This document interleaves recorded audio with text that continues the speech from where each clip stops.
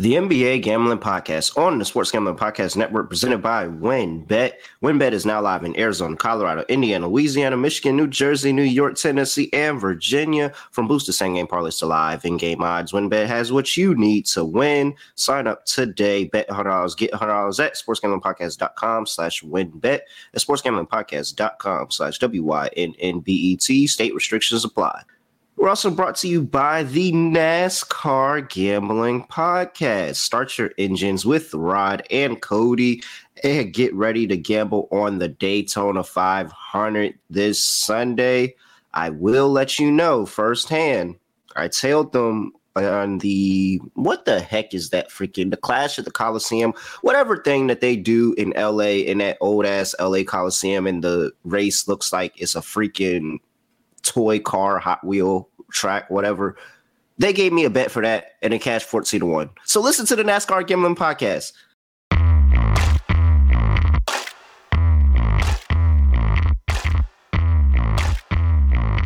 Yes, sir. We are back with another edition of the NBA Gambling Podcast on the Sports Gambling Podcast Network. No me, no the voice, no the guy. It's me, really real, villain, Rel Terrell, Furman Jr. at your service. And it is a Wednesday in the association. We survived. We survived Valentine's Day yesterday for those who had a lot to do and for those who had nothing to do. We made it, and now it's time to collect cash on a Wednesday. Scott, Studio Right Show. Scott, where you go? Nothing much. Just looking forward to going through the Wednesday card. What do you think of the Tuesday card? Because initially the Celtics were benching their entire team, and the game actually turned out to be entertaining. I'm sure we'll talk about some takeaways from that game potentially in a little bit, but I thought the card was interesting. Chris Paul turned back the clock. He had 19 assists. I thought he was fantastic. Phoenix looks really good all of a sudden, so I can't say that I'm shocked that the KD trade kind of provided a spark, and Booker coming back, of course, is a big deal.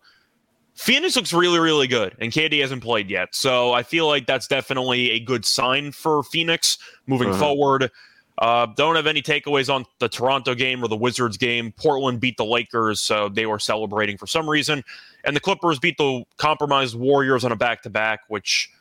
was it no, that wasn't a back-to-back. When did Golden State... It was a back-to-back. It was a back-to-back, and it was a compromised Warriors. It was both. It was, because they ended up beating the Wizards yesterday. That's what I thought. So I'm not surprised the Clippers won that one either. I'm surprised about how high scoring it was for both sides. But, yeah, Golden State, not very good. They're 29-29. They're 7-22 on the road. I've been saying for weeks that I don't think this team is good enough to really do much in the playoffs. I know Curry's still out, but the Warriors just don't have it. Like I don't. People just keep expecting this team to wake up by playoff time and to figure it out. Are they a play-in team? Like I don't think Golden State's that good. I mean I don't know why you're. This is the same thing that you said about Golden State last year in this point in the season. So, I mean, I really don't think that is – I just don't care about the regular season for some of these teams, like some of these proven veteran playoff teams. I really don't care about what they do in the regular season because I know that it's a different mode. Like a lot of those Cleveland Cavs teams with LeBron, after that first year where they were like looked like one of the best teams in the league, it was just like, all right, like he's cool not – running home field throughout the playoffs or doing whatever because he's confident what that team can do. Golden State, as what they say, they're the champs till they ain't champs no more. And I mean, I'm giving them the benefit of the doubt that playoff time they'll put it together because this is the same thing that it looked like last year, like the exact same thing where Steph goes out, the Warriors are reeling, they've been losing, basically for the duration of the entire year. But lo and behold, playoff time comes and they figure it out and go on a run. And right now, well, prior to the Kevin Durant trade, there wasn't really anybody that I was afraid of that I said, oh, they're running away with the West this year. Now it's really, really hard for me not to say Phoenix is running away with the West. We'll see what they look like when everybody comes back. But yeah, I don't have any take on the Warriors. I just think that this February basketball for them doesn't matter.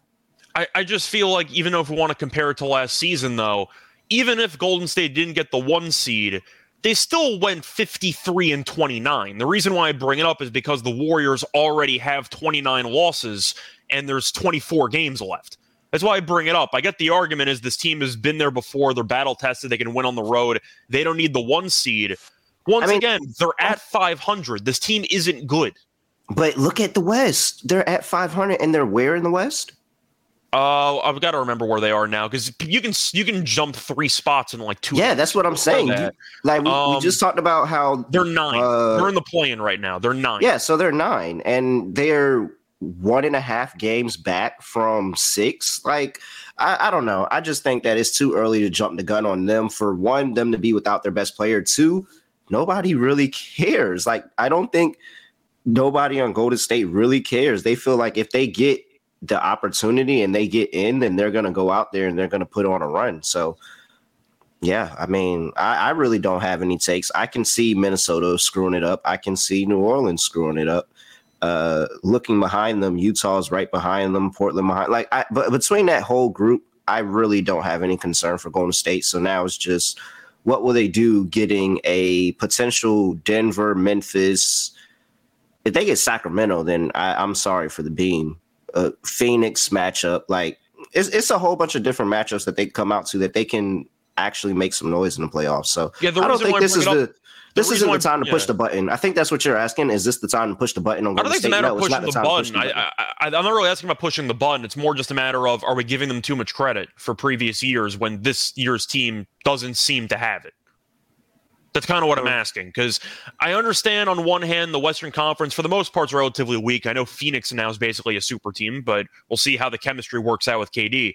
But the point is, Golden State 7-22 on the road, and you're playing a road series in every single round, and you might have to win 2 play-in games just to make it into the playoffs. Well, you can throw that 7-22 out the door when they get into the playoffs. That's not going to mean anything when you get to the playoffs. That's a whole different atmosphere. To get up on the road. You're not going to. No, I don't. I don't know if I can fully throw it out because Golden State's usually a good road team. That's what I'm saying. There's a lot of constant, I'd say, variables that you can see every year with these elite Golden State teams. Like, they're great late in games. They're great offensively. That's still the case this year. Defensively, they're great in the fourth quarter, stuff like that. This year, the third quarter hasn't been as good as it has been in previous years. The fourth quarter hasn't been as good as in previous years. I don't think this is the same team, and I feel like people just expect them to flip a switch. I got to at least see it for a decent stretch, and with Curry being out, they might be a play-in team. Like, I'm not picking a play-in team to win the Western Conference. Curry's out for what, another month? Yeah, he's out for another month. I mean, that's what I'm saying. Like, this team's got problems. Yeah, they got problems, but I don't think that's going to take ultimately, I think if they get in, they're going to be somebody that you should be afraid of, and it's they have a pretty good chance to beat anybody. Like, there's nobody that I'm sitting here, aside from what Kevin Durant and Phoenix Suns may look like, there's nobody that in this Western Conference that I say, oh, Golden State absolutely not going to beat them. Like, there's nobody. There's literally nobody to be afraid of. So I think that last night's game isn't an indicator. Like, if you were on them before that game, then you're on them now. And if you were off them before that game, then you're still off them now. Like, that game wasn't any indicator than them losing on the road shorthanded that, oh, this Golden State team doesn't have it. So I think that they're fine. I think that they're not worried, and that I don't think they're worried either. I think they should be, though, especially when you're looking at the potential pathway to win a title. Let's say you're right. Let's say Golden State finishes the 7 seed. They end up in the play-in. They win the first play-in game. They get the 7 seed. Okay. Assuming that Phoenix is going to jump Sacramento, because I think Phoenix is going to jump Sacramento. They're 1 game behind. They looked at the much better team last night. So let's assume Phoenix ends up getting the 2 or the 3, and Sacramento gets potentially the 4 or the 5. So that means Golden State in round 1 is facing off against either Phoenix or Memphis. Then in the second round, facing off against either Phoenix or Memphis, and then potentially facing off against Denver in the Western Conference Finals. That's such a ridiculous path for a road team that's 7-22 right now to beat the top 3 seeds in the conference, having to win at least 1 game on the road in each series. Like, that's my point. So outside of Phoenix, outside of Phoenix, who are you putting a bet on? Like, who are you sitting out here and saying, oh, well, yeah, I know Golden State. I mean, I'm not sitting here advocating for Golden State to go back to back, but I'm saying that there's nobody that you want to hitch your horse to. There's nobody. That's fair. That's how close it is. So if we were to sit here and say Golden State does do that and does go back, I wouldn't be surprised, because there's nobody to hitch your horse on. Nobody wants to step out and do it.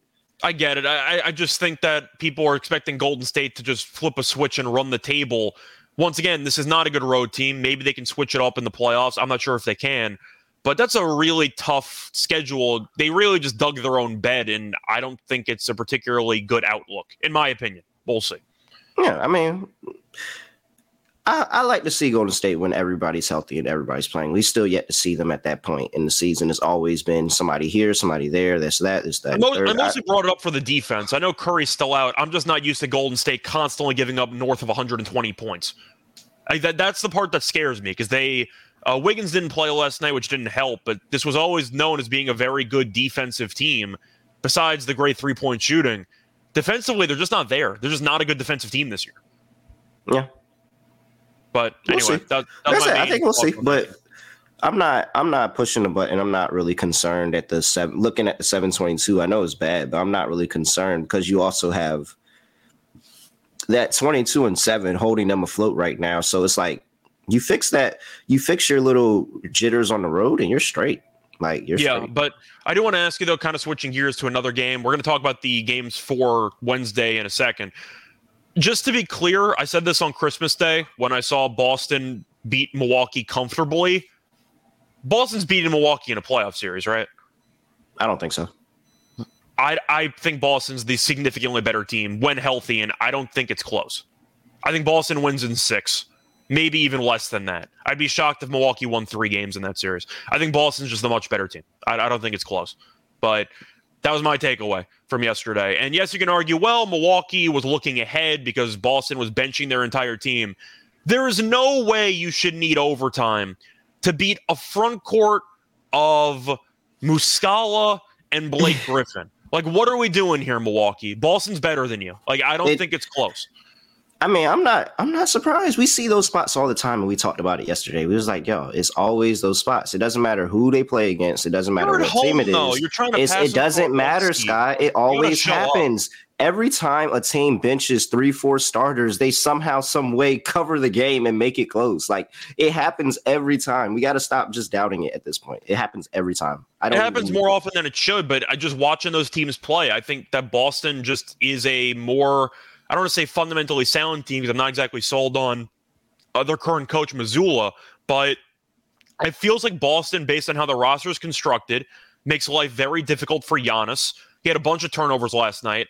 Holiday went for 40, which I did not see coming, but he had a very good game. But just watching how these teams ran their offenses and everything like that, Boston still scored 120-plus points, and they were missing their best offensive players. And yes, it went to overtime, and Budenholzer still not fouling up 3 in the final 5 seconds, which is still moronic. He's been doing it his entire career, and I think that it's ridiculous. I'm just watching those teams play. I think Milwaukee doesn't have a chance when they're fully healthy. I think Boston buries that team in a playoff series, in my opinion.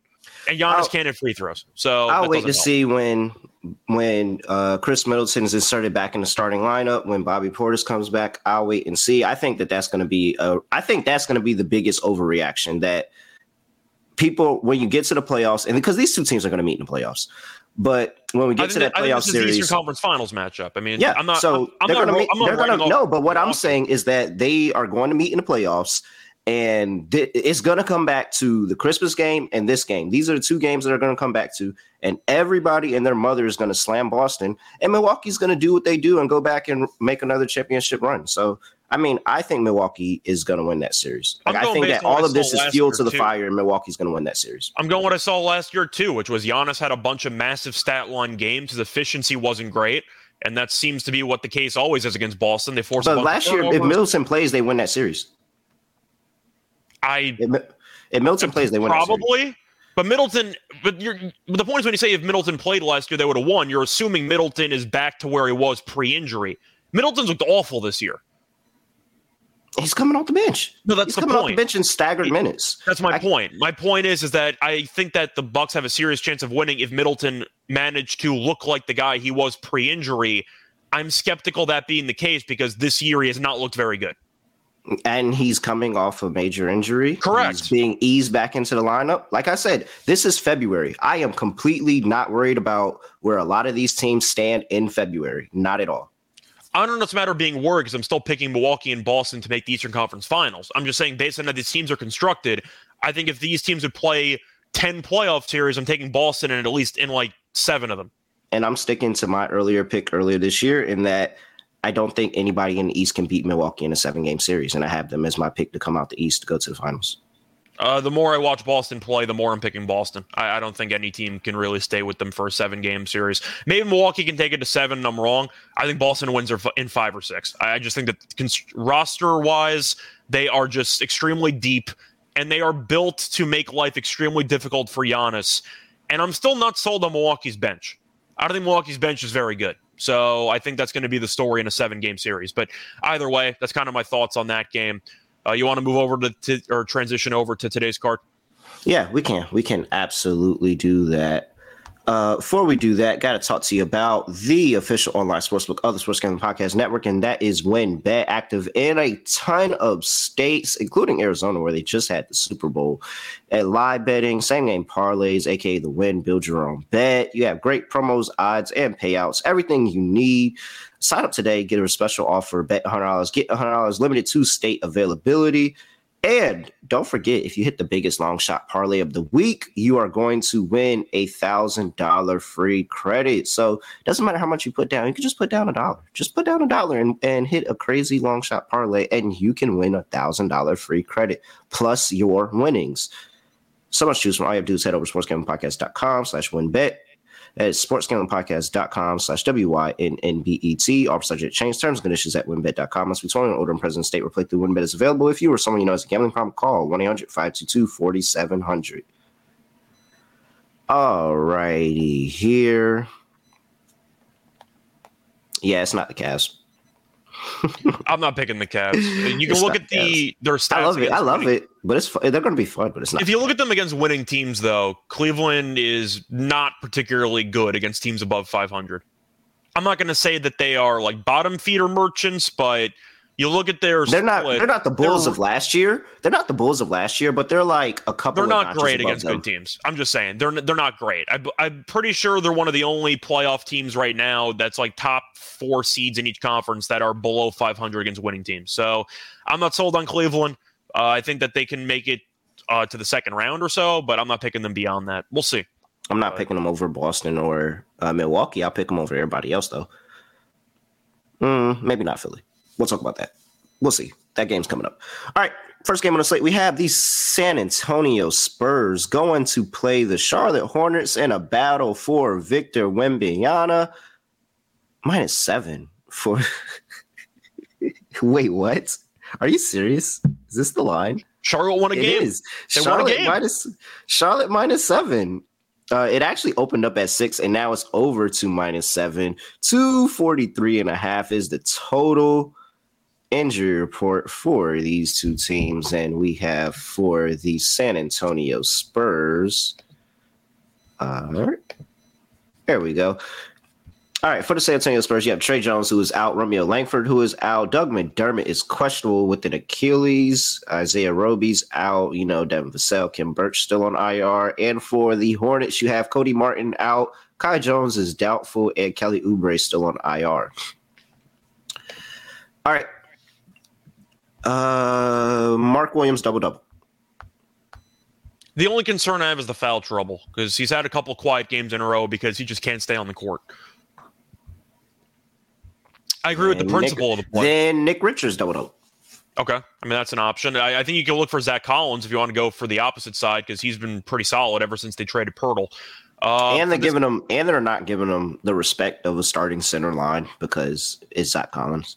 No, I mean, it's not the same as Muscala last night, but Muscala props were pretty easy because he just played a bunch of minutes and he was basically starting. So it's another one of those spots where I don't think the markets have fully adjusted to. I feel like he did start. I think he did start, actually.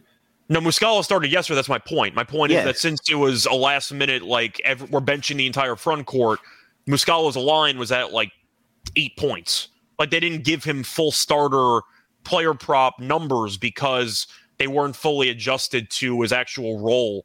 Same thing with Collins. You'll get Collins the last couple games. He's been effective. That was my point. But I'm assuming you're also on Branham because he's been very good lately. Yeah, man. I'm on the Michael Branham. Was it Michael? Is it Michael? It's Michael, right? Is it Michael or is it Malcolm? Or is it Malcolm? It might be Malcolm. Hold on. Malachi. Oh, Malachi. Okay. All right, my fault. Appreciate that. I'm on Malachi Burnham. Yeah, for sure. I've been a little late to that train. He's been good. Do you want to make a case for maybe Devontae Graham? Man, it's so funny. Like, we're just sitting here talking about props and not talking about the game at all, because who would actually bet this game? I'm never laying 7 with Charlotte. So I got to shout out San Antonio, though. They covered for me against Cleveland last time out. Yeah, they did. But that team's still horrible. Pick that one. I mean, they're just a terrible team. But Charlotte won 1 game. Congratulations. They beat Atlanta, but that game had like 260 points. I know you were right on the total. I was wrong on that one. But the point is they still don't guard anybody, which is why this total's 244. I mean, I guess the question is, instead of taking Charlotte to cover, would you rather just take Charlotte team total? Because if they're going to win this game, they are 100% going to score north of 130 points. It just feels like a spot where I know the total's high. You can argue maybe it's too high because San Antonio offensively is not great. Charlotte team total is a huge number, but I can't really disagree with it because San Antonio defensively is so bad. Like, you're looking at numbers here for the defense for San Antonio.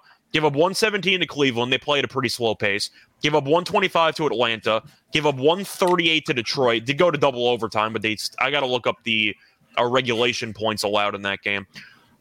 In that Pistons game, they gave up. It was only 113, actually. That's actually not terrible. But San Antonio doesn't guard anybody, and Charlotte plays fast. Do you have any thoughts on Charlotte team total? It's a massive number, but the full game total is 244, and Charlotte just scored like 130 plus against Atlanta. Are we just picking Charlotte to score like 130? It kind of feels that way, doesn't it? Yeah, but why we have to go to Charlotte's side? We don't. I was just asking. Because we're both scared of Charlotte laying points. So I'm saying I think I'd rather take the team total. Oh, yeah. If I had to pick, I'd definitely take. I like my chances with the team total 100%, but they can lose the game and go over the team total. Yeah, very much so. They can win the game by 2 and go over the team total. Like, there's so many different things that I could really do rather than take Charlotte -7. What I will say is that they have line movement in their favor. So, I mean, I give you that, but I really don't have to have a Charlotte -7 ticket in my pocket. Like, I'm perfectly fine not doing that. I'm not going to have a Charlotte ticket in my pocket. I'm going to lean to the over, but of course I can't actually bet it because that's an insanely high number at 244. And the Spurs still aren't a good offensive team. You're just hoping that what Charlotte showed against Atlanta is what we'll see the rest of the season, which is we're tanking, but we're also going to have fun and we're going to pad people's stats. So we're just going to have 250 points in every game. Speaking of, I'm never taking Atlanta on the road again. I don't think you can. Yeah, that was bad. I don't. When you go against your things, they always burn you. Whenever you go against your things, they always burn you. That's what happens when I bet Boston. When I say I'm never betting Boston, and then I come back and I turn around, I bet Boston. That's what happened with Atlanta. I said I'm not betting Atlanta on the road. I bet Atlanta on the road, and they completely flopped. I'm annoyed in this game, by the way, because I wanted to consider LaMelo triple-double. It felt like a good spot for him. It's plus 550. Really? 550? He walks into a near triple-double every game. So it's just like that little bit to push him over the top. Plus 550, though, is a terrible price. I thought it was going to be around 9-1, maybe 10-1. I would have considered it. I guess the argument is the total's so high, we got to lower the numbers, but 550 is crazy. I can't touch that. He walks into I'd rather take LaMelo assists. I'd rather skip the rebounds, take an alt assist line, and move on with my life. Because I mentioned in the Trey game against Charlotte last time out that I just thought it was a good spot for him. I think this is a good spot for LaMelo to get a bunch of assists. Maybe you can argue you can take a San Antonio point guard assist because Trey walked into 14 of them. But I think I'd rather just take LaMelo assists, maybe an alt line there. Triple-double is just not worth it at 550. I don't think there's any value on that. Do you? That number seems way too low. 15 assists in that game against Atlanta where they scored 144 points. I'd rather just take the alt assist line, ignore rebounds, and get a somewhat similar price. Somewhat. It's not going to be the exact same, but I mean, I don't think there's any value on the triple double. I'm not really mad at the triple double price. I think it's because I watch a slightly more Hornets games than I probably should. It looks like he's going for a triple double every night. Like I'll ask you this though. I'll phrase it this way because LaMelo's number is 9.5. What do you think is a better deal at 550? LaMelo triple double or LaMelo 14 plus assists? They're both 550. I'd rather take the assists. That's kind of my point. I think you got a good shot with both. I like 12 assists for LaMelo at plus 200. That's probably my favorite plus money play on this game. I really think LaMelo's got a shot to go for like 15 tonight.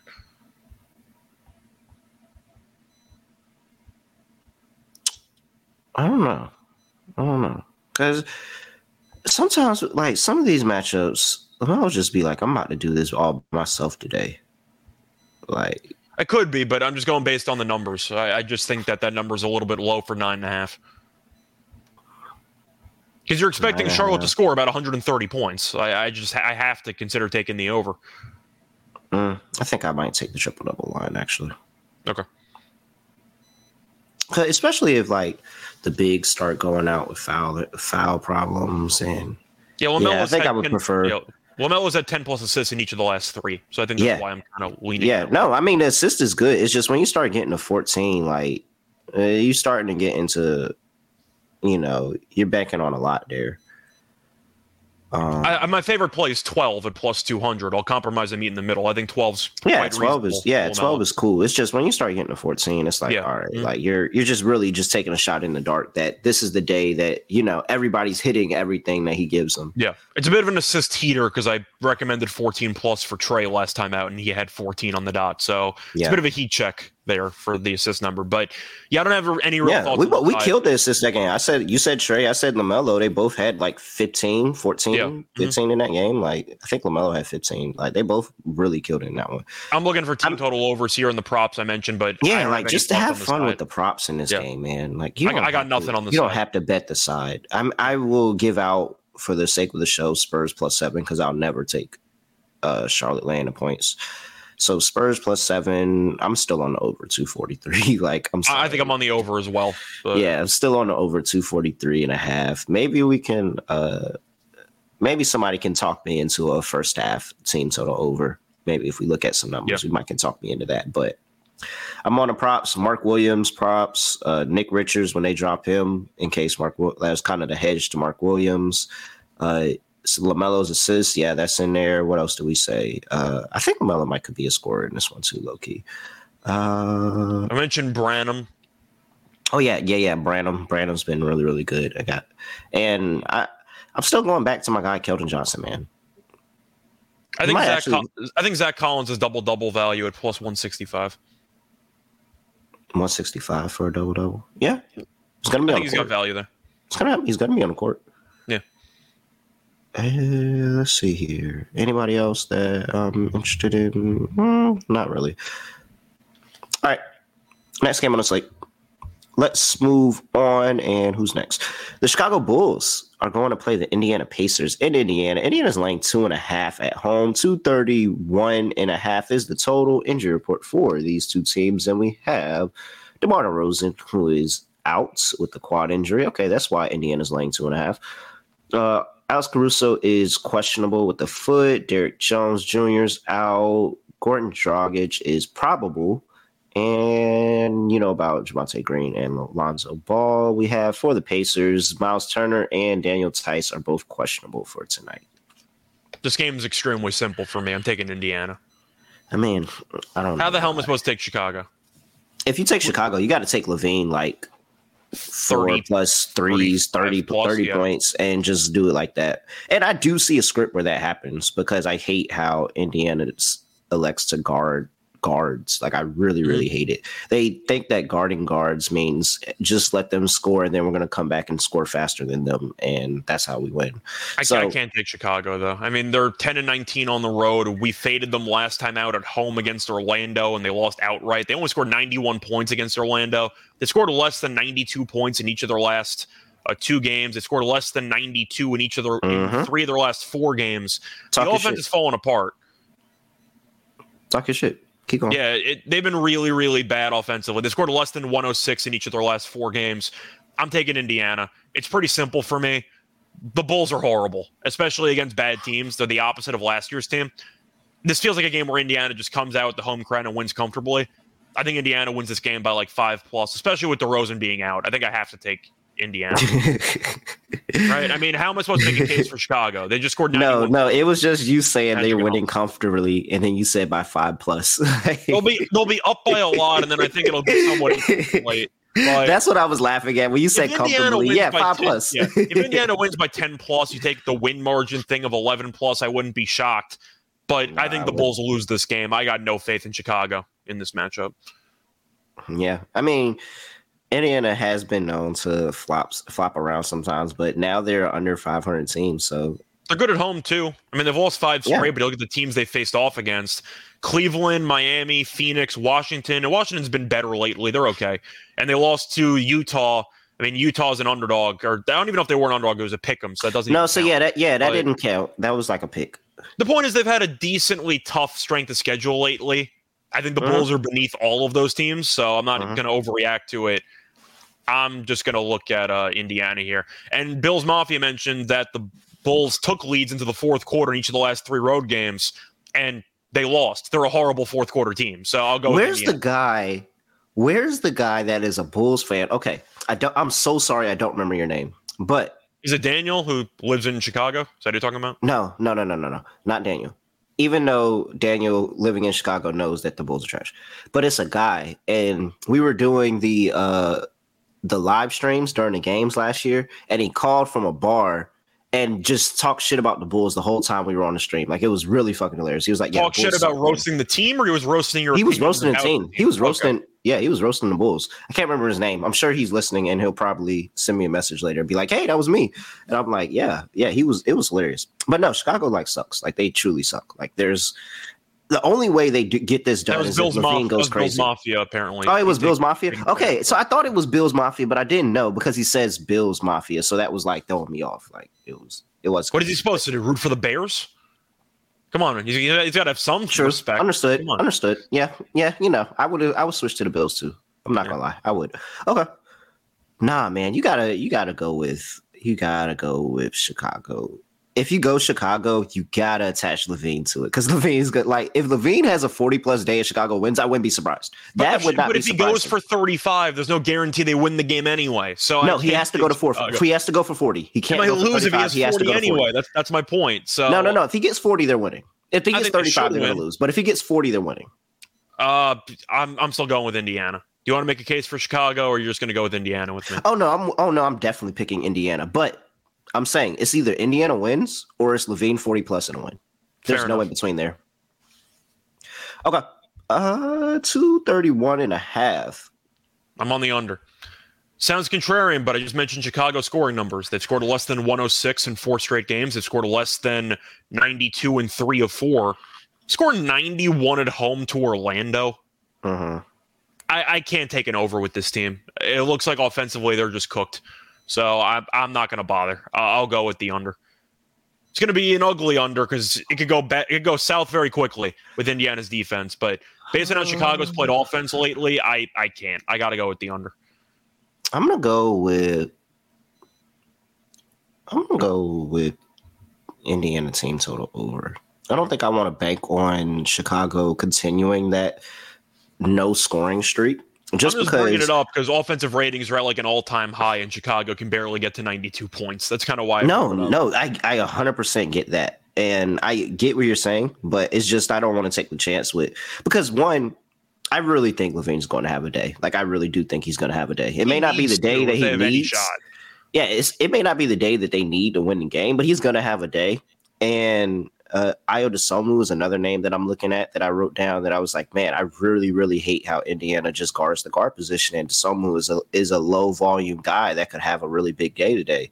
So, like, there's different ways that I could see Chicago picking up the scoring for the day. I just prefer to hedge my horse on Indiana in this spot and take their team total over. Yeah, I can get behind that. I mean, I'm kind of looking at just the Halliburton. double-double type of game. Yeah, Halliburton double-double. This could be the Miles Turner, hey, you should have traded for me game. Like, you should have traded for me. Teams in the league. Huh? Miles Turner has that with like 5 different. Yeah, he's got it with the Lakers. He's got it with the Bulls and anybody else. I don't know, but I know those two for certain. I feel like those are two where Miles Turner's like, y'all should have really traded for me. Yeah. All right. It's a lot to like in that game. Next game on the slate we have, here we go, nationally televised television. The Philadelphia 76ers are at home to the Cleveland Cavaliers. 76ers are now laying -1.5. Opened up at 2.5. It's now down to 1.5. 216.5 is the total. Injury report for these two teams. And you have for the Cavaliers, clean injury report.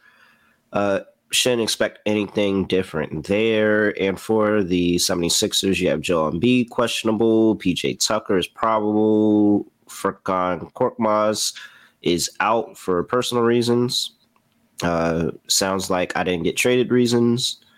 And Dwayne Dedmon signed to the team. I don't think he's playing tonight, though. I mean, hey. It looks like somebody sharp is on Cleveland. Because they pushed this line down a whole point from when we started this podcast to now, because it was 2.5 when we started. Now it's down to 1.5. The annoying part with line moves on certain games involving certain teams like the Sixers is you never know if it's based on sharp money because they think Cleveland is just a great spot, or if there's an increasing chance Embiid doesn't play and people are immediately trying to be early and beat a line move before Embiid gets ruled out. You never know because Embiid's questionable every damn game, and it's pretty frustrating. I mentioned Cleveland struggling against teams above 500, but Cleveland has won 7 straight. I have to at least bring up, though, they really have not had the most difficult level of competition in that 7-game stretch. To look at the teams that they've beaten in this run, they beat the Spurs, they beat the Bulls, they beat the Pelicans, they beat the Pistons, beat the Wizards, beat the Pacers, beat the Grizzlies. The Grizzlies, pretty good win, but that team's falling apart, and they beat a bunch of other non-playoff teams in that stretch. Does that mean anything to you? Because on one hand, it's good to be in good form, but can you make an argument that they're overvalued because they had a very easy little stretch in their schedule? I don't want to say... Bad. Those teams are bad. No, the teams are bad, but I don't want to say it's like good teams lose to bad teams all the time. So there's still something to be said to go on that stretch and to have the run that you did and put yourself in this situation where you're not sniffing at a 1 seed, but you're adding a little, like now Boston and Milwaukee are looking behind them like, okay, them guys are there. Like those guys are right there. Okay.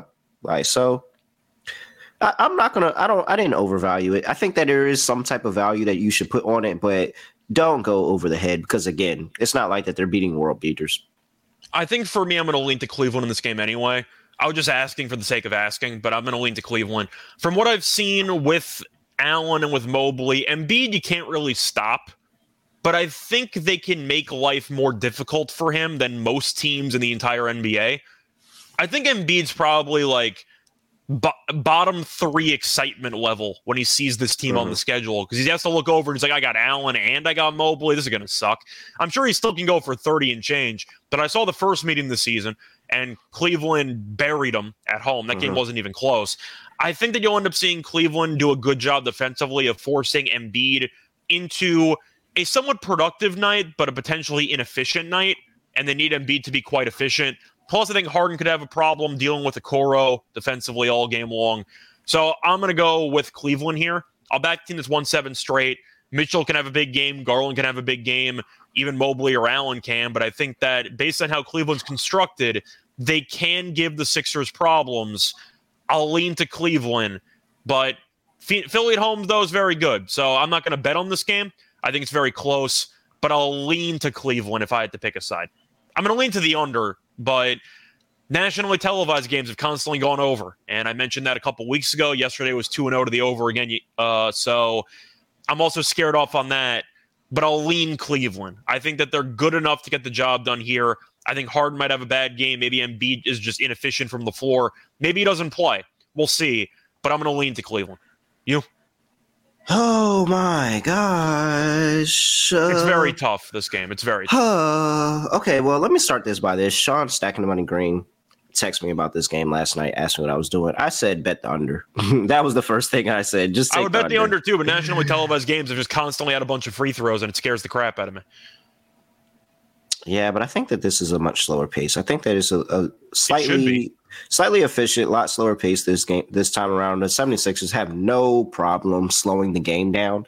And that's really my issue is that if they slow the game down and play to Cleveland, they're going to lose because they play so much better when they're quick tempo. Like even with Embiid and Harden, and that's crazy to say that you could have Embiid and Harden in a lineup and they're better when they're at a quicker tempo than a slower tempo. Like that is They are so much better when they do that, especially with Embiid, because the defense can't get set. They can't bring somebody over for help, and he doesn't have to pass out of it and kind of rely on somebody else to make the move. Like he quick tempo, gets to his spot, makes a move, and scores. Well, that's the issue too, because when you're in the half court, you're running Doc Rivers sets, which we've seen fail constantly in the playoffs for a decade. I want to take Philly so bad because Philly has the easy answer to winning the game. There's an easy answer to winning this game. Tyrese Maxey. Yeah. Tyrese Maxey. He is the X factor. He is the easy point to winning the game. But it's just like they prefer to run slow sometimes, and it doesn't work for them. It really is really, really frustrating. Like so frustrating how you see them go on these runs in games, and when they're on 11-2 run, 15-4 run, something crazy like that, and it's like they're pushing the ball. Then as soon as they sit in the half court, offense gets stagnant, and you're like, yep. So now I have to decide if I trust Doc Rivers to actually make that adjustment in this game. It's a really tough call. You mentioned the under for the game. I'd probably agree. I think I'd rather live bet it. From what I've seen from a lot of these games, it just dies in the second half. Mm-hmm. I could see this game being a bit of a track meet early on, feeling out process like we see in most NBA games. And then you see kind of like the fourth quarter of that Celtics and Bucks game last night. Is the fourth quarter fine? I guess we'll try on defense now. We'll only play in the half court, and the game's going to die. I think I'd rather take a second half under. I'd rather live bet the under here. But I think you could see a bit of a burst offensively early on. And if this total crosses like 220, maybe you could take a live under. But I see a really ugly fourth quarter. I'd probably look at a fourth quarter under in this game. In what world does Philly not play in the half court for the final 8 minutes of this game? Like, oh my gosh! Like it's just like I know how it's so clear and obvious how Philly wins this game. It's so clear and obvious. I just can't determine it because some nights they do it, some nights they don't. I know. It just depends. It depends. I think I might have to add Philly to the no bet list. Because I don't know. I'm going to take Philly because they really have an easy path to winning this game. Like they have an easy path to winning this game. And we just talked about Cleveland's below 500. Very good at home. So. Yeah, I think Cleveland's now decent on the road, but yeah, I'm going Philly. I just hope that they do what I said. By the way, just for reference, the third quarter total is 52.5. The fourth quarter totals 53.5. The first and second quarters both have 55.5. So once again, if you want to take the under, that means they're expecting a somewhat higher scoring first half, and the game's going to die. I think I'd rather live bet the under. Yeah, no, I think live betting is pretty good, especially if you get it after that second unit comes in for Philly and they speed the game up a little bit, probably add a little bit more scoring. If you catch them at that moment and get an under after that, I think you're pretty solid as well. I think so it's a lot of ways to attack this game. You can get either team like north of 7.5 live. Just take it. This game really just screams one possession a minute ago. Yep, I agree. All right. Which is crazy because the last two games have been blowouts, both sides.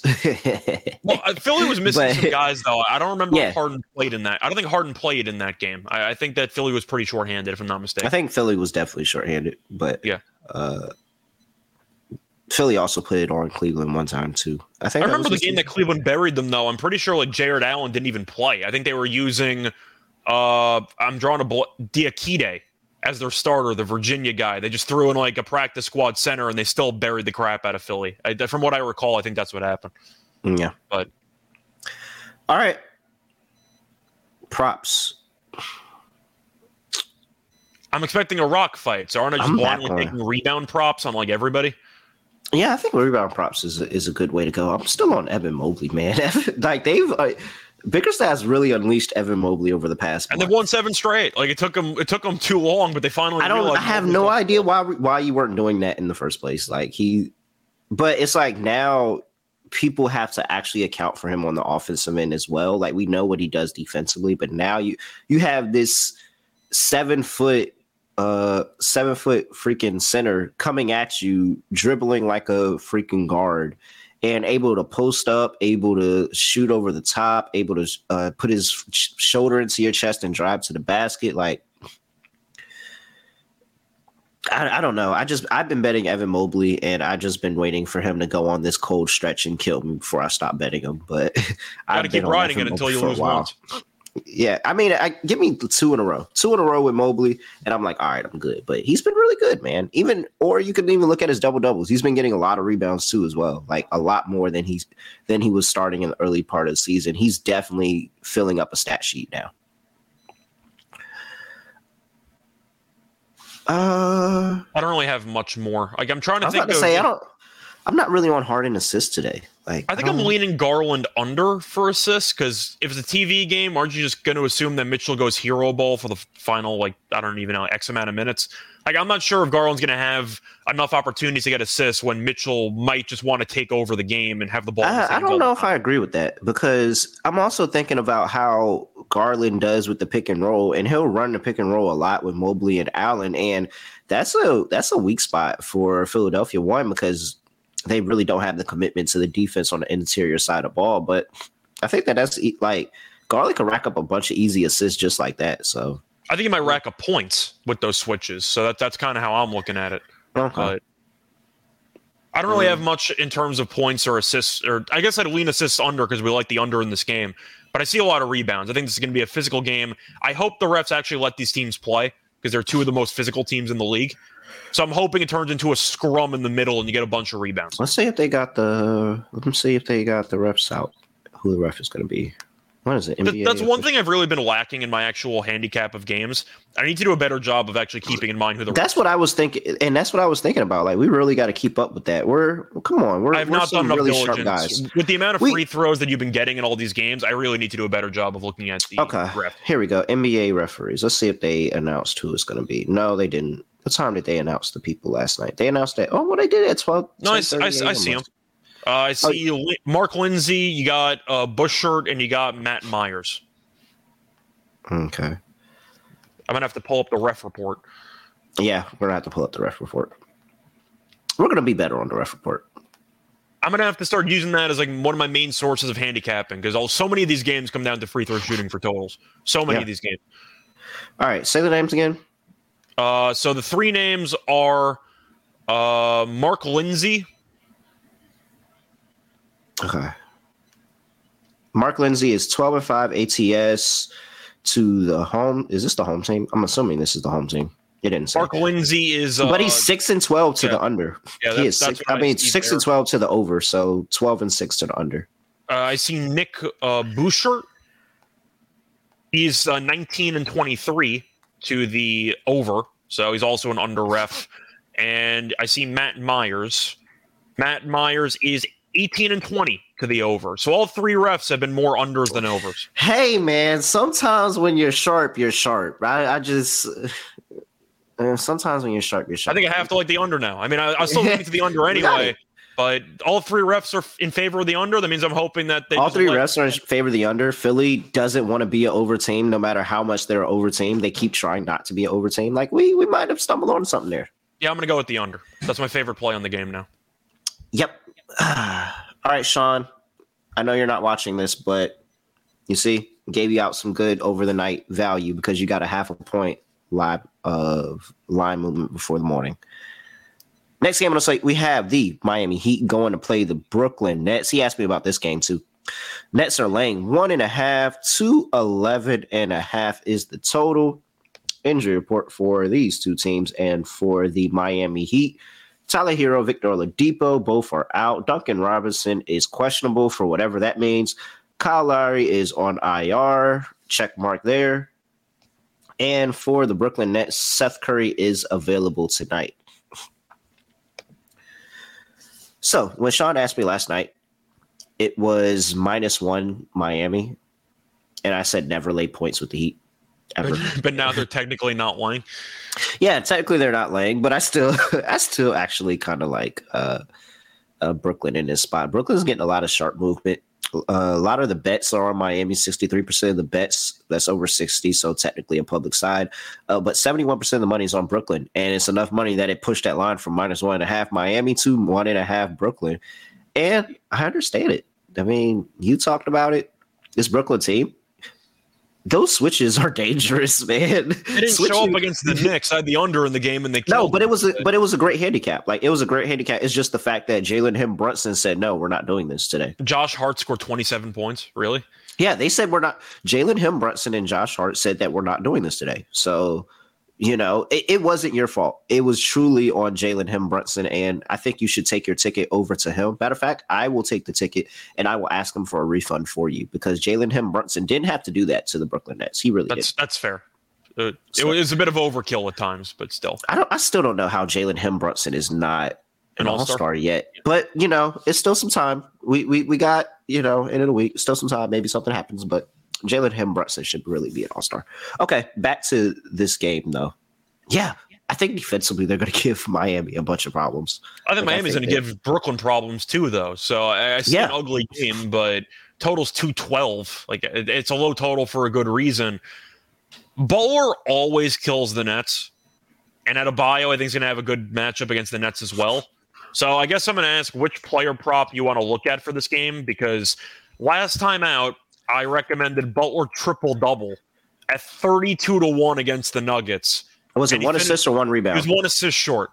Yeah. He was one assist short of a 32-1 shot. So I'm still salty. I was crying a little bit because of that loss. But do you think he's got a shot tonight for it? Do you think that he's going to have a massive game? Because historically speaking, Butler's done very, very well against the Nets. Yeah, I do. I do. Just because the Nets, even though it's a little bit better with the wings that they got on the team now, still slight concern for them rebounding basketball. I think that Jimmy Butler is going to be aggressive. And I don't think the points are going to be there like they were last game, where I think he just barely eked over his points prop last game. I don't either, but I think the rebounds will be there. Yeah, I think the rebounds are there. Assists are kind of a nerve for me. I think I would just rather bet, if I had a single bet to place, just place it on Jimmy's rebounds and just it's at 6.5 at plus money, so you can probably find a 5.5 at like -130, -140. Yeah, and see, I would like that at that price for 6 rebounds. I definitely like that look, but I'm really interested in how the scoring comes for Miami, not necessarily do they score, because I think this is going to be a low-scoring game overall, but how does the scoring come, and in what ways are they scoring? Are they scoring off of Jimmy Butler being able to drive, penetrate, and find somebody open, or is it more of they're swinging the ball around, just waiting to find a hole in the defense, and you're going to split assists with a lot of different people that way? So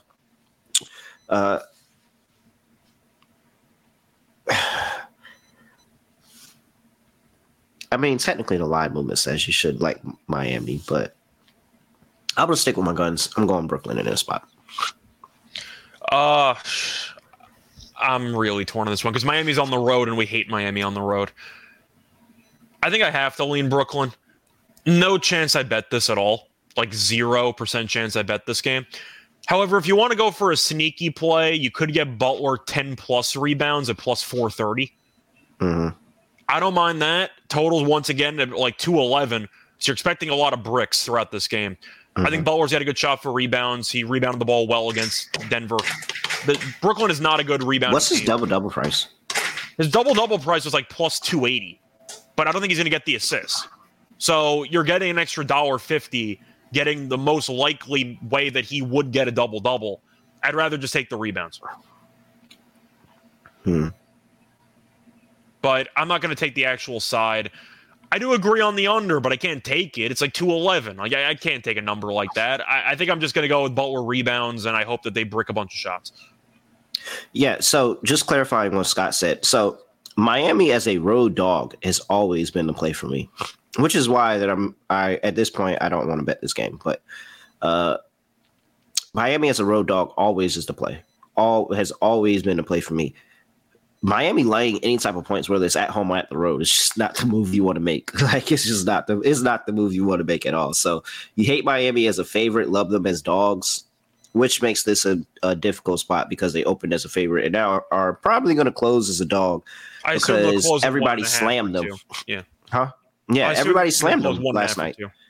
This line was -1.5 last night. I saw it, and they slammed it. And now I see all the bet percentage. Everybody's putting heavy money on Brooklyn. So I still think that I'm sticking with Brooklyn, and I'm gonna just stick with the opening line of Miami was a favorite when they opened. But it's gonna be a good game, and I think it's gonna be a close game. Like I think it's going to be a rock fight. It's going to be extremely, extremely tense throughout. I don't see either team blowing them out. I see a war here, but I wouldn't be surprised if neither team got to 100. But you're in a close game late, and you got Jimmy Butler, which is kind of ironic because I know he bricked the layup against Denver last game, but you still like Butler late in games. What's an alternative under? I'm really not scared of this number. I'm really not scared of this line. How low do you want to go? Because I could see neither team reaching 100. That's what I said. I really don't think neither team. I really don't think neither team makes it to 100. So, if I had an alternate under of, what do you want to go? You want to just go like 199.5, which implies neither team. The team made it to 100, and that's plus 285. Okay. I really don't think there. Yeah, it's a clear path there. If we're going to do that, though, we got to do the referee report. This is going to become an official thing. All right, yeah. All right, go to the referee report. And you got Scott Foster, so this could get interesting. this could get interesting. All right. It's a Scott Foster game. Looking at Foster's numbers, Foster is 24-13 to the over. So I don't think fouls. I know. So I don't think I can take this anymore. No. So literally, when you said Scott Foster, that's when I was like, all right, like this was fun. This was a fun experiment, but this isn't the game that I'm going to want to do it with Scott Foster at the helm. Other refs, too many fouls. You have Kogut as the other ref, who's 11-20 to the under, and then you got Richardson, who is 4-7 to the over. So the other refs are in favor of unders, but Scott Foster. So I don't think I can play this. I think I'm out. You never know with Scott Foster. I can't. No, you have Jimmy Butler in a Scott Foster game. Just pencil Jimmy in. Like at first, I was kind of scared of his points prop, but now just pencil him in for 25. He's going to have 14 trips to the line. Probably. All right. Anything else we need to hit here? No, I think we covered everything. If you want to make a case for threes, maybe you can look at some type of prop involving, because we know Miami's not good at threes, so maybe you can pivot over to Joe Harris's minutes have been a little bit iffy. I'm not sure how many minutes Seth Curry's going to play, because it's his first game off injury. I'm wondering if they're going to limit him, and he's basically a bench player anyway. Uh-huh. Do you want to pivot to like a Dinwiddie 3 or a Finney Smith 3? Finney Smith's been quiet.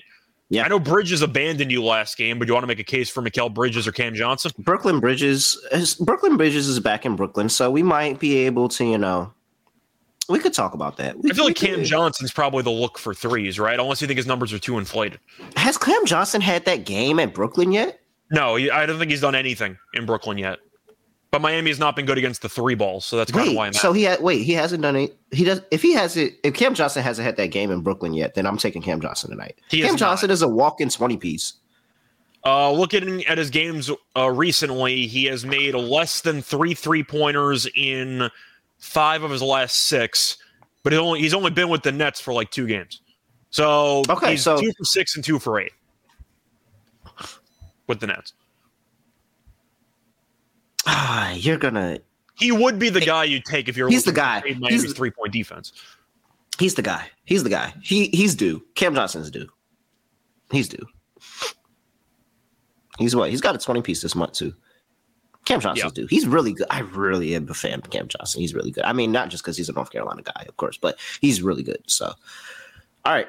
I'm going with Cam Johnson tonight. That's just, I have no data. I didn't look anything up on that. I literally just going off a gut call and just. You're fading Miami's 3-point defense. I mean, that's basically the gist of it. Yeah. All right. Next game on the slate, we have my New York Knicks going to play the Atlanta Hawks. Atlanta's at home, laying 3.5. 233.5 is the total injury report for these two teams. And we have for the New York Knicks, Mitchell Robinson, IR still.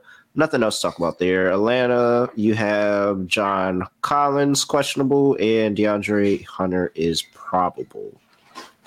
So, didn't Atlanta win the last one, and we picked Atlanta? Well, I think I picked Atlanta. I know Atlanta won the one where Trey got injured. I thought then. Actually, yes, Atlanta did win a very high-scoring matchup the last time they played. 139, 124 in Atlanta. Yeah. That line was 3.5 too. This line is 3.5 as well. Everybody's, betting the Knicks because the Knicks are dogs, and the Knicks have been good recently. They've been good mostly at home, but they've been good. That's what I was saying. Like, that's really the night and day difference, is that they've been winning a lot of these games at home recently. But I'm going Atlanta.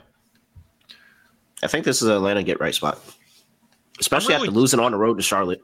I'm really torn because of that, though, because Trey's still battling the shoulder injury. The main reason why I took his assist last game was because I questioned how he would actually look shooting the basketball, and I thought he would be more selfless because of the shoulder, and he had 14 assists. He didn't do much because his shoulder's bothering him. Yeah. I think I'm going to lean Knicks. I don't feel great about this at all. I know Trey has owned the Knicks historically, and I get the fact that Capella might have a big game on the glass because the Knicks don't exactly have a real center right now. But the Knicks are good ATS on the road. Which is crazy because they have 2 7-footers playing still, and neither one of them just have any interest of actually being dominant down low and getting rebounds. No, Sims tries, but he's either in foul trouble or he just is a little bit too young. He doesn't exactly know the right finishing position. the game with like 3-4 rebounds. I'm like, what are you doing? It's bad. Hartenstein tries, but he's more of a finesse big man. It just he's one of the stretch big men. I get that. Like, I don't really fault Hartenstein too much, but oh my gosh, you just don't have a bruiser down there, and you kind of need one. But okay, I'm gonna lean Knicks just because I don't want to lay with Atlanta, and defensively, I think that team's horrible. The Knicks can at least show something. Having said that, I'm gonna call him out, and it needs to be called out for the last couple of weeks. RJ Barrett, you got to do something.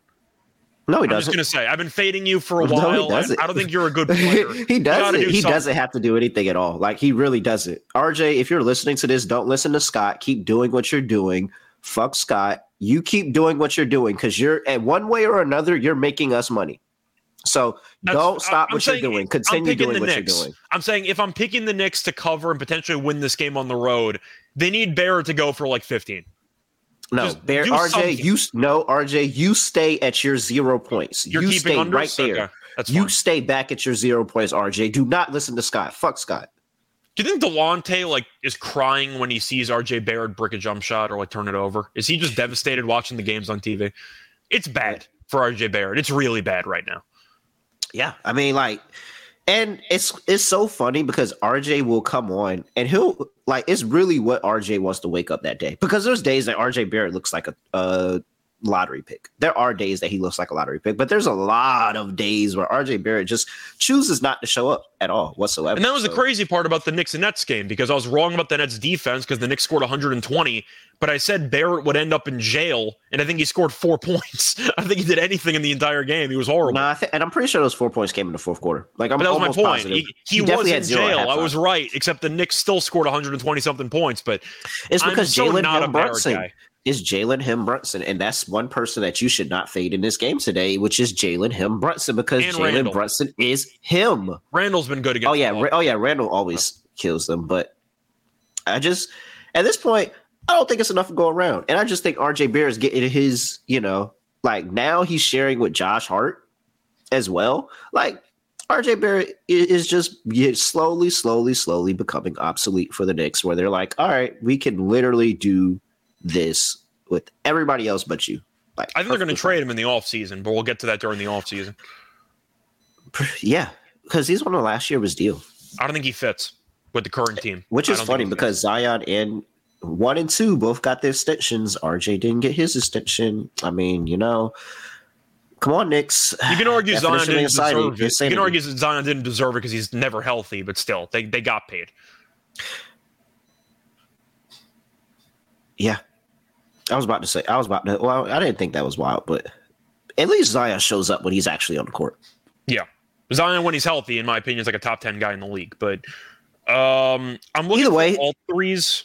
I don't see Josh Hart lines. I would have taken like an alt 3 line potentially, but I don't see it up. Yeah, here I'm still on Atlanta here. I think that Atlanta's going to have some really good ball movement in this game, and I think it's a DeJounte Murray type of game where he's able to just really get to the rim and get whatever he wants. And Trey's going to assist with that. And you know how Trey runs the offense. And we'll see if this is Trey just overcoming his shoulder injury for this game right here. Like, I would not be surprised if Trey said, all right, I've been chilling recently, but I'm about to go crazy because the Knicks are in the building, Knicks in town. And again, this is really a get back spot because that was a really, really bad loss against Charlotte. Very, very bad loss against Charlotte. And I think Atlanta is the only people outside of Atlanta that thinks they have a chance in this conference. So I'm sure that they're going to get up for this game and try to get a really good bounce back win at home. So all I know is after Lonzo did whatever the hell he wanted last game, I got to assume Brunson goes for like 30, 35. How the hell is Atlanta supposed to guard anybody? They let Lonzo just run circles around the entire. Sorry, they let LaMelo run circles around the entire team. They let LaMelo run circles around the entire team. It would have been a lot worse if Lonzo had 30. I said it twice. I was like, Lonzo. Yeah, so I was like, ooh, that's really impressive. Lonzo went crazy. Yeah. Point is, LaMelo had, what, 30 and 15, and now you're facing off against a guy who just had a 40-piece? I think Brunson's going to kill He's averaging 31 for the month. 5 games this month. He's averaging 31 on 58% from the field. Like, if I really told you that Brunson goes for 35 or 40, nobody would be surprised. No, I'm actually telling you to play it. I'm going to check what the ladder is there, but Brunson points might be worth a serious look. I mean, it's just he gets there. Like, his points prop, I just feel like you got to bet it. He gets there no matter how. You don't know how, but he's at 26.5. So why is it still? So 30 be plus, 30 plus is 160. 35 plus is 430. I don't see a 40 piece. I'm going to have to check another book, but you it's can get probably going to be somewhere in the 35. 6 to 7. At this point, like, just continue to ladder Brunson. Like, he does it every night, and they don't respect it because it's Jalen Brunson. Like, they don't respect it, but he does it night in, night out, every other night. And the total for a Knicks game is 233.5. So you're assuming there's going to be a lot of points to be had. I don't see anything regarding 40, but I do see a plus 475 on Brunson 35. I'll play his assist today too, just because of the fact that I think DeJounte Murray is going to very long, very solid defender. I think he will attempt to give him some problems. Brunson's probably going to still score over him, but I'll take the chance that there's a couple of possessions where Brunson's able to get a good look for somebody else. He was not particularly good against the Hawks this season. In the 3 meetings, he has had less than 21 points in each of them. But we know that his role has drastically increased with this team as the season has gone on. So I think Brunson's worth a look. You said the assists. He did have 9 assists against the Hawks last time out. Yeah. I think it's sitting probably at 6.5 at plus money, maybe. Probably it's either going to be 5.5 or 6.5. But if you want to make a case for double, you can go for a pretty large plus price. Yeah, is that the move? Yeah, I think that is the move. Once you said it, like after you said it, I was like, wow. Yeah, so I see a 5.5 assist at minus 135. So 6.5 is plus money some shops. Double is sitting there at 7-1. You can get the 10 assists at 7-1. It's the same. I'm gonna check another book to see if I can find a better line. I think that's the move. Tonight. There might be a sneaky play there. I'm gonna see if I can find a better price, but he's gonna have the ball in his hands the entire game. And they did give up 15 assists to LaMelo. And imagine him just getting the ball to Julius Randle the whole game. That's like at least 5, or even Hart, who can hit threes in the corner. Yeah, like Preston assists is the move tonight. I see 8-1 on double. I found an 8-1. Yep. All right. That's the play tonight. All right. He's on the Knicks. I'm on Atlanta. We are both on the. I think I have to lean to the over after what Atlanta just did last game. I like Knicks team total over. I don't think Atlanta can guard anybody. I actually don't know if I'm going to play this.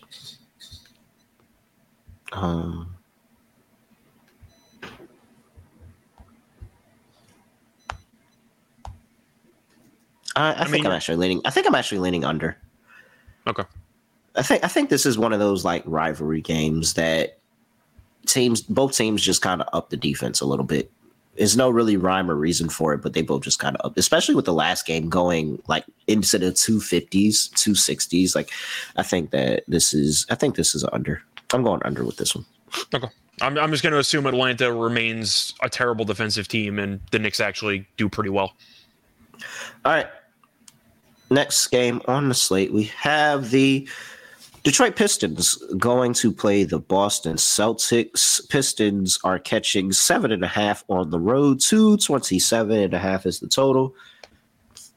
Let's see here. Jalen Duren is not on the injury report. James Wiseman is available. Nerlens Noel, he's not with the team no more. And you know about those guys. For the Celtics, not really much more, but what I can say is it looks like Tatum is still not going to play. He's not officially ruled out, but I'm assuming it's not great because it's an illness and you never know how long it's going to take, but whatever.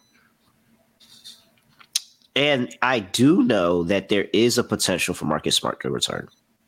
That Marcus Smart is that everywhere it says IR still for him, but he's listed on RotoWire in the starting lineup with a questionable tag. I think so. He's really like more of a day-to-day. Yeah, and they're just taking him game by game. So you should see Marcus Smart. If he doesn't come back this game, it's like in the next 2-3 games or so. You should see Marcus Smart come back to the lineup really, really soon. My hot take is that I think Boston's better without Marcus Smart, but I don't know if people are ready to have the conversation. No, I'm really just not a Marcus Smart guy. If I'm, you're not. You've never been. I've always been an anti-Marcus Smart guy. Yeah, you've never been. So that's nothing new for me. Well, I'm just saying. I'm just gonna say it. If there was ever a game that everybody thought Boston was gonna win, and they did it,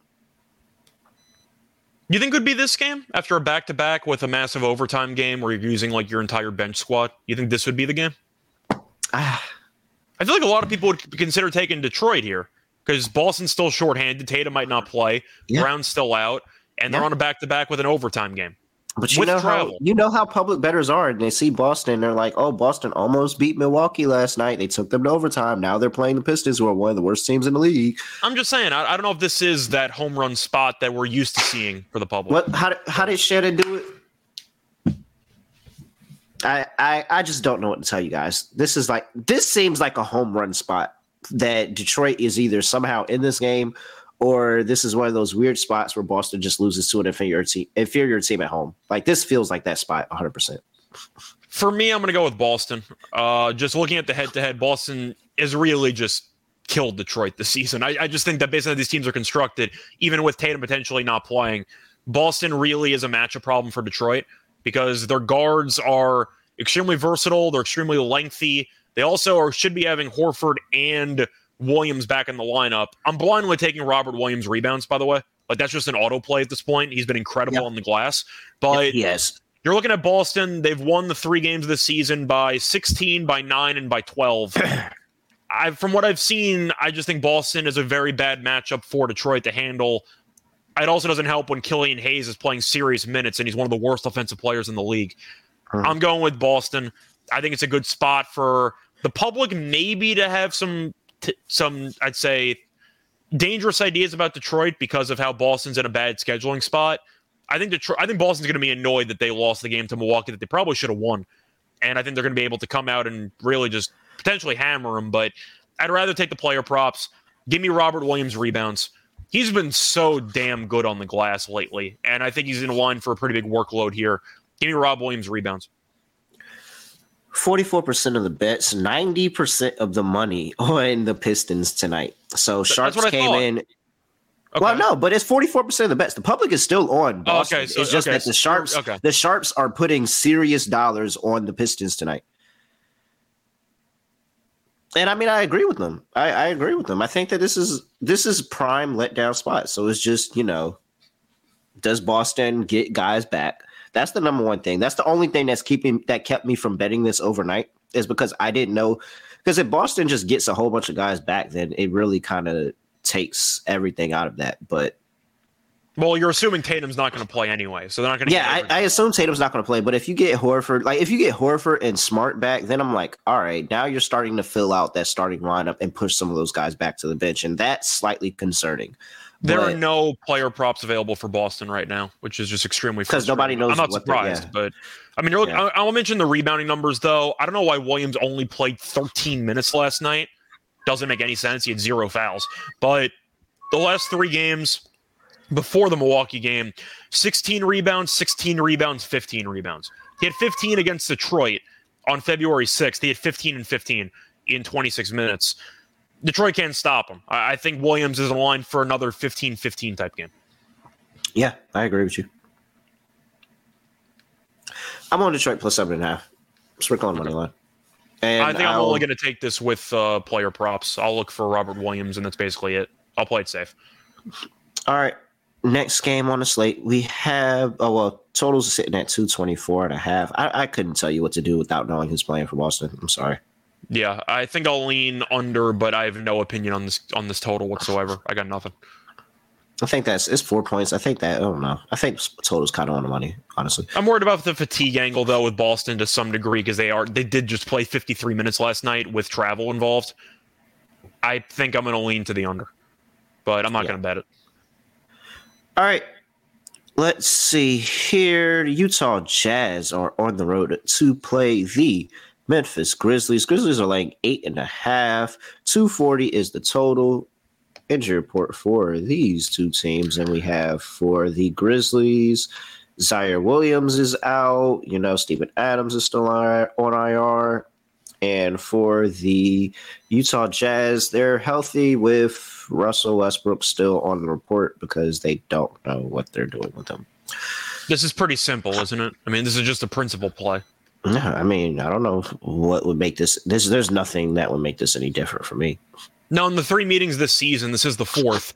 Utah's 2-1 straight up. The home team has won every game.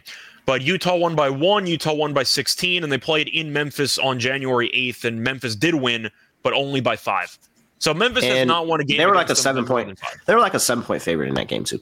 Yeah, and they're favored by 8.5. Utah, we know as an underdog, has been really just.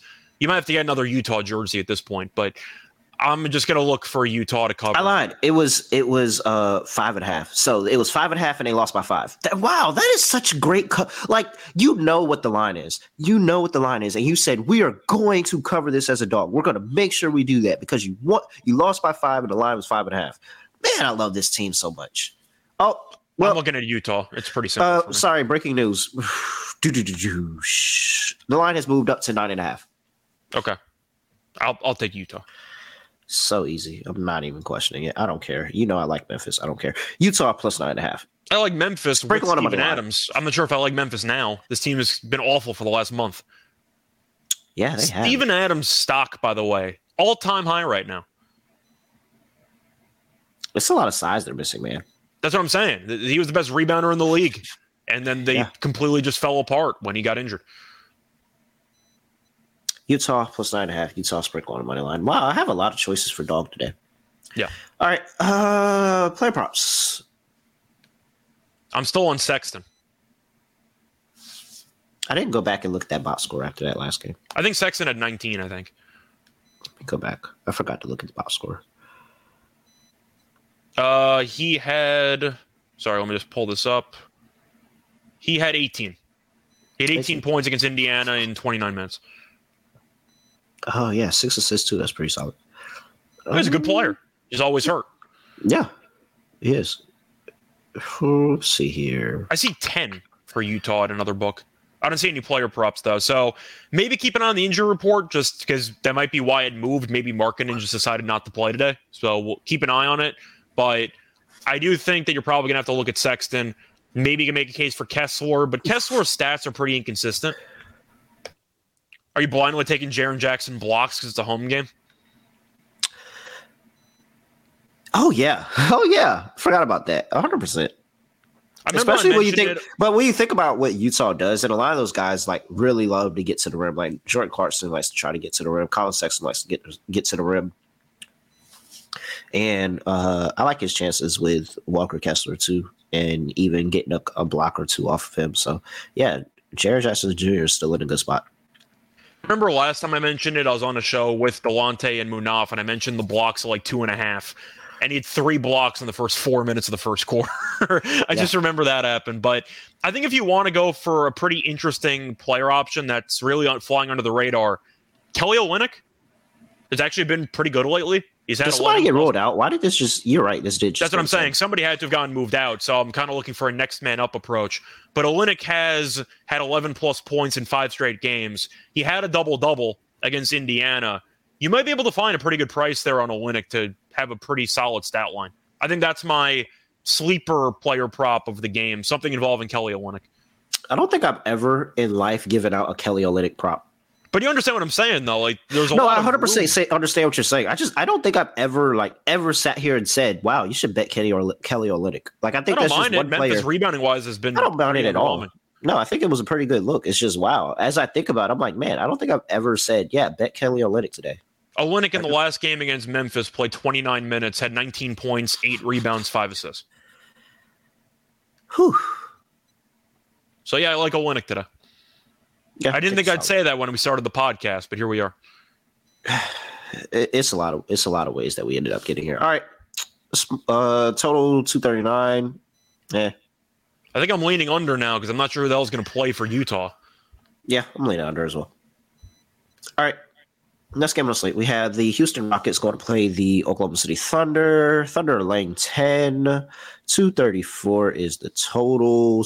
Drop down from 235.5. Injury report, and we have Kevin Porter Jr. still out.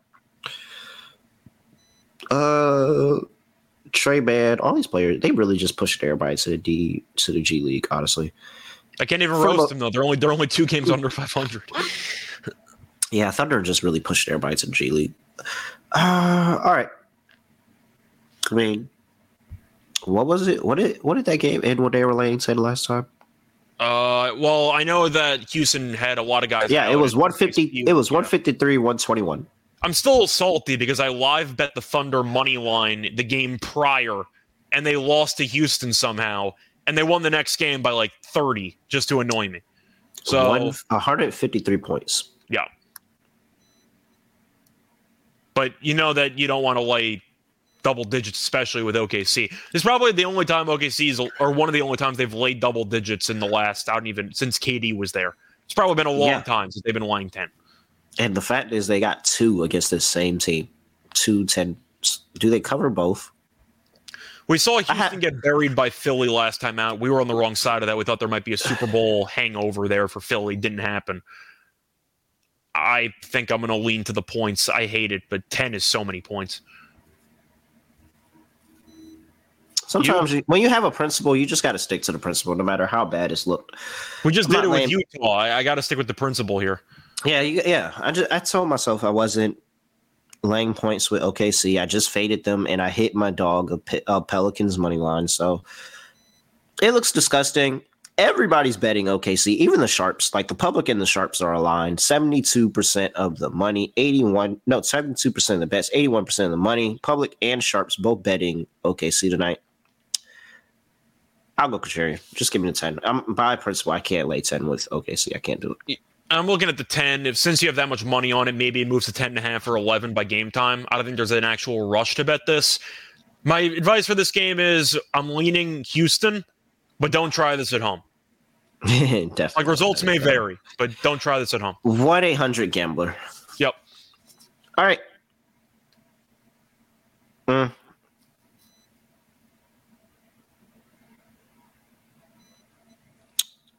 No, I'm sorry. I was staring at this total because the total's at 234. It opened at 235.5.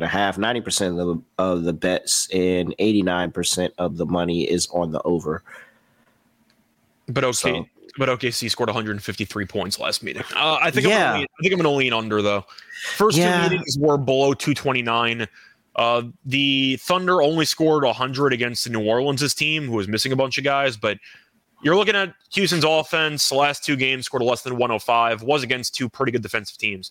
But I think I'm going to lean to the under. The fact that money's come in on the under when the last meeting had 274, that over really feels like a trap play. I think I'm going to lean to the under. That's what I'm saying. Pretty much reverse line movement in that one for me. Once again, don't try this at home, but I'm going to lean to the under. I'm very good not betting this game. I don't have to at all. Now, this is a meeting game. Dallas Mavericks are on the road to go play the Denver Nuggets. And what I think is probably the game of the night, honestly. Denver is laying 5, 233.5 is the total. The game of the night is not on TV. Fantastic. I know, it's crazy. Yeah, we got Pelicans Lakers on the late night. Fantastic job at ESPN. Great job. We'll talk about that in a second. Awful. Okay. Christian Wood, Tim Hardaway Jr., Reggie Bullock, all are questionable. Let's see. Justin Holiday, I don't think he's going to be with the team yet. And then Davis Bertans and Max Kleber are still out for extended periods of time. And for the Nuggets, Jamal Murray, Aaron Gordon are both questionable. I think Jamal Murray sat out the last game. I think Aaron Gordon. I think they both sat out last game. Oh, did they both sit? Okay, so it was something like that. I think they did. And then Reggie Jackson, I don't think he's with the team yet, or he's prepared to play at this point yet. But we'll see if he makes his debut. There might be a Reggie Jackson debut today. Yeah, Gordon did not play against Miami. Okay, so so they missed. So both of them coming off a game off. I think that there's a good chance that they play this one. I think Murray's not going to play because he's missed a couple games at this point. Apparently, Gordon's 50-50, so we'll see. It's not a TV game, so maybe they'll actually play because it seems like the official rule of the NBA is if you're on a nationally televised game, bench half your injured players. But I'm leaning Dallas. This team's horrible on the road. I'm not leaning Dallas. I'm taking Dallas. Dallas has been good against Denver. They play Denver really, really. I think they have a win in Denver this season. They do. They played on national TV and Dallas won by 1 last time. Yeah, that was that. It was a crazy ending to that game too. But Dallas is 2-1. The one loss was by 1 point. I think Dallas was shorthanded in that game too.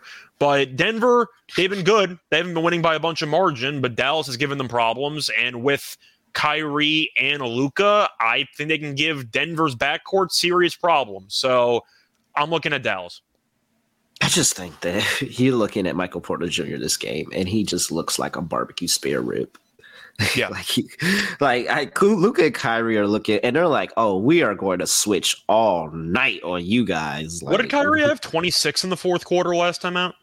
Yes, he did. Luka actually, if you look at Luka's face in the fourth quarter, he truly never seen a teammate do that before in the fourth quarter. That is the first time in his life he's ever seen a teammate do that in the fourth quarter. Oh, I'm going to take Dallas here. Dallas and Sprinkle on the money line. They play Denver so tough, man. Denver can't get wins against Dallas. The only time they got a win is when they were benching everybody and Dallas was at home laying 10 points. Yeah. I don't know, man. Dallas just plays really well in Denver. They really do. So I know last time they played, I liked Luka triple-double.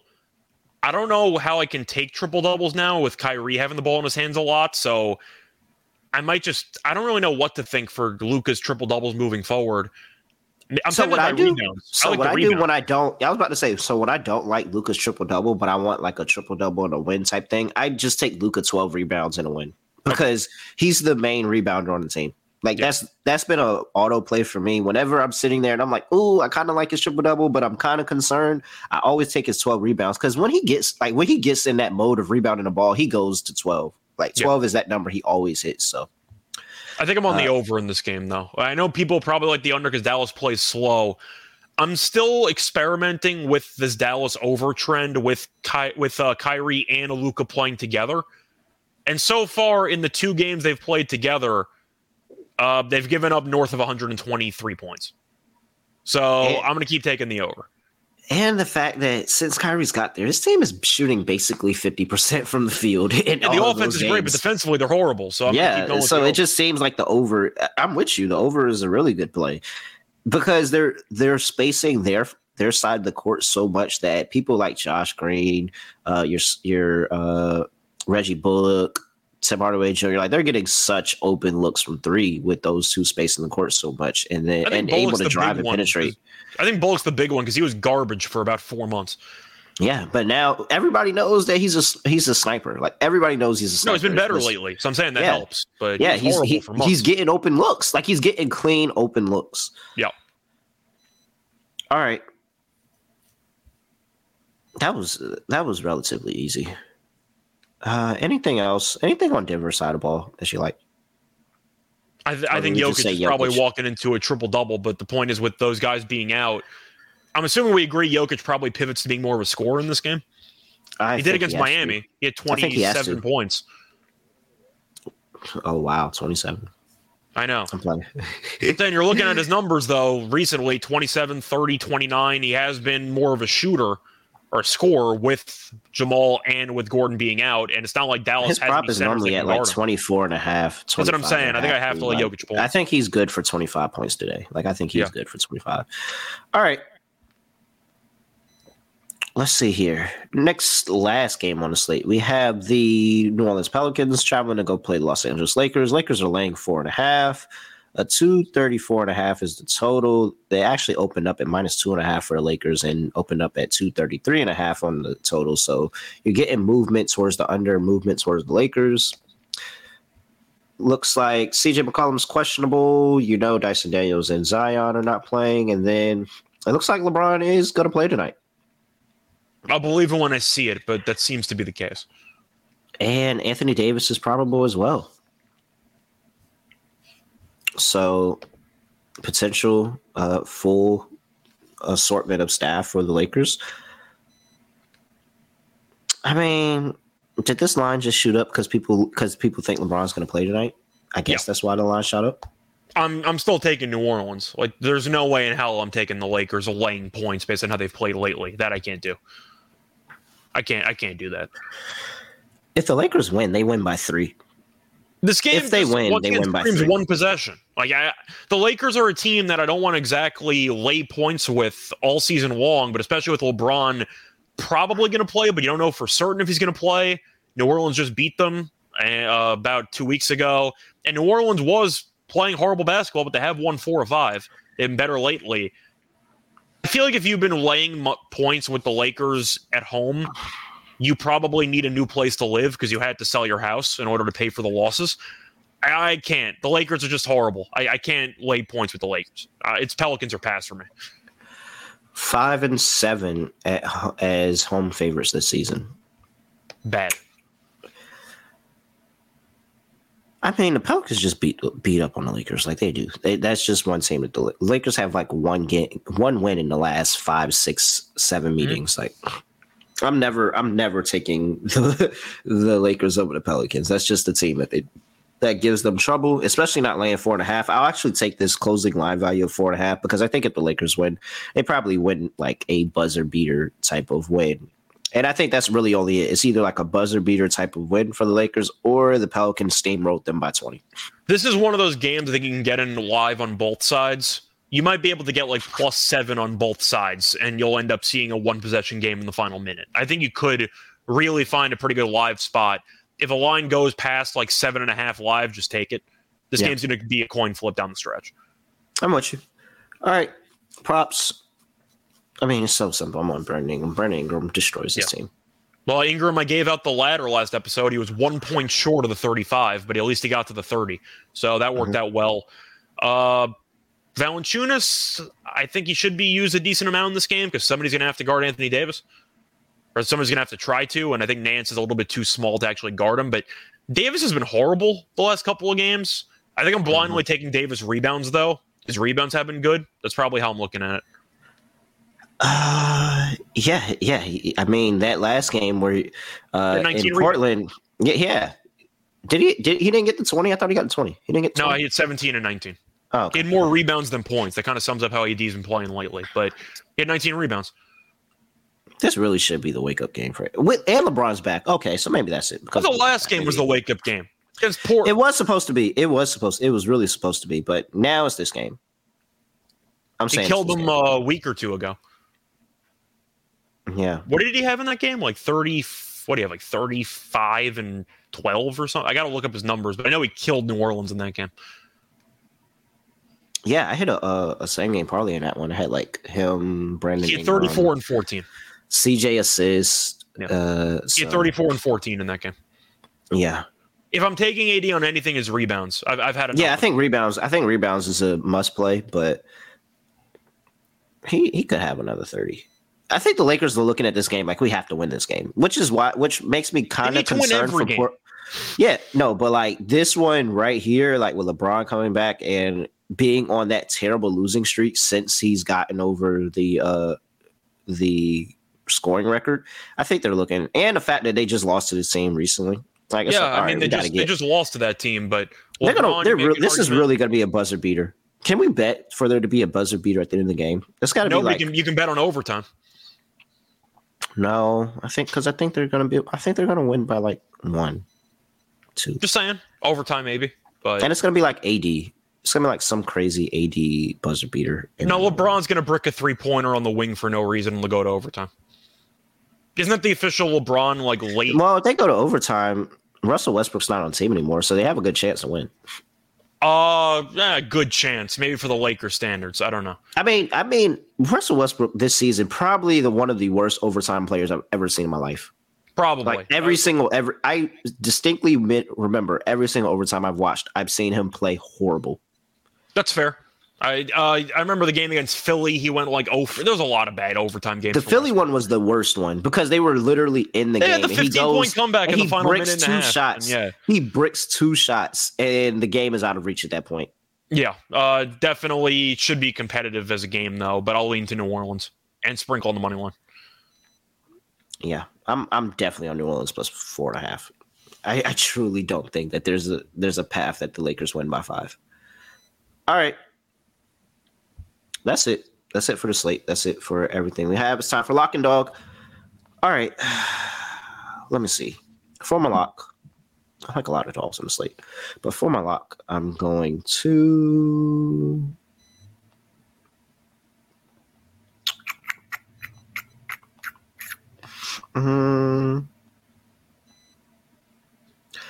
Let's go with the under in the Philly and Cleveland Cavaliers game.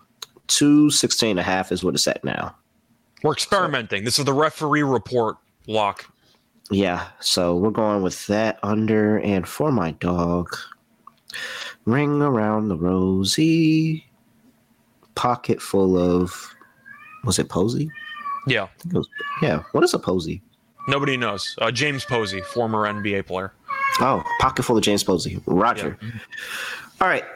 Yes. Yes. Utah was the play. Utah plus the points. Come on. It's a principal play.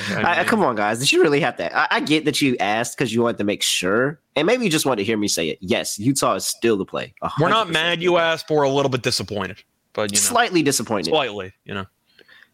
Okay. Utah, Detroit, or Dallas, or New Orleans. If you want to make a case for New Orleans, we can't throw New Orleans in that conversation. There's a really.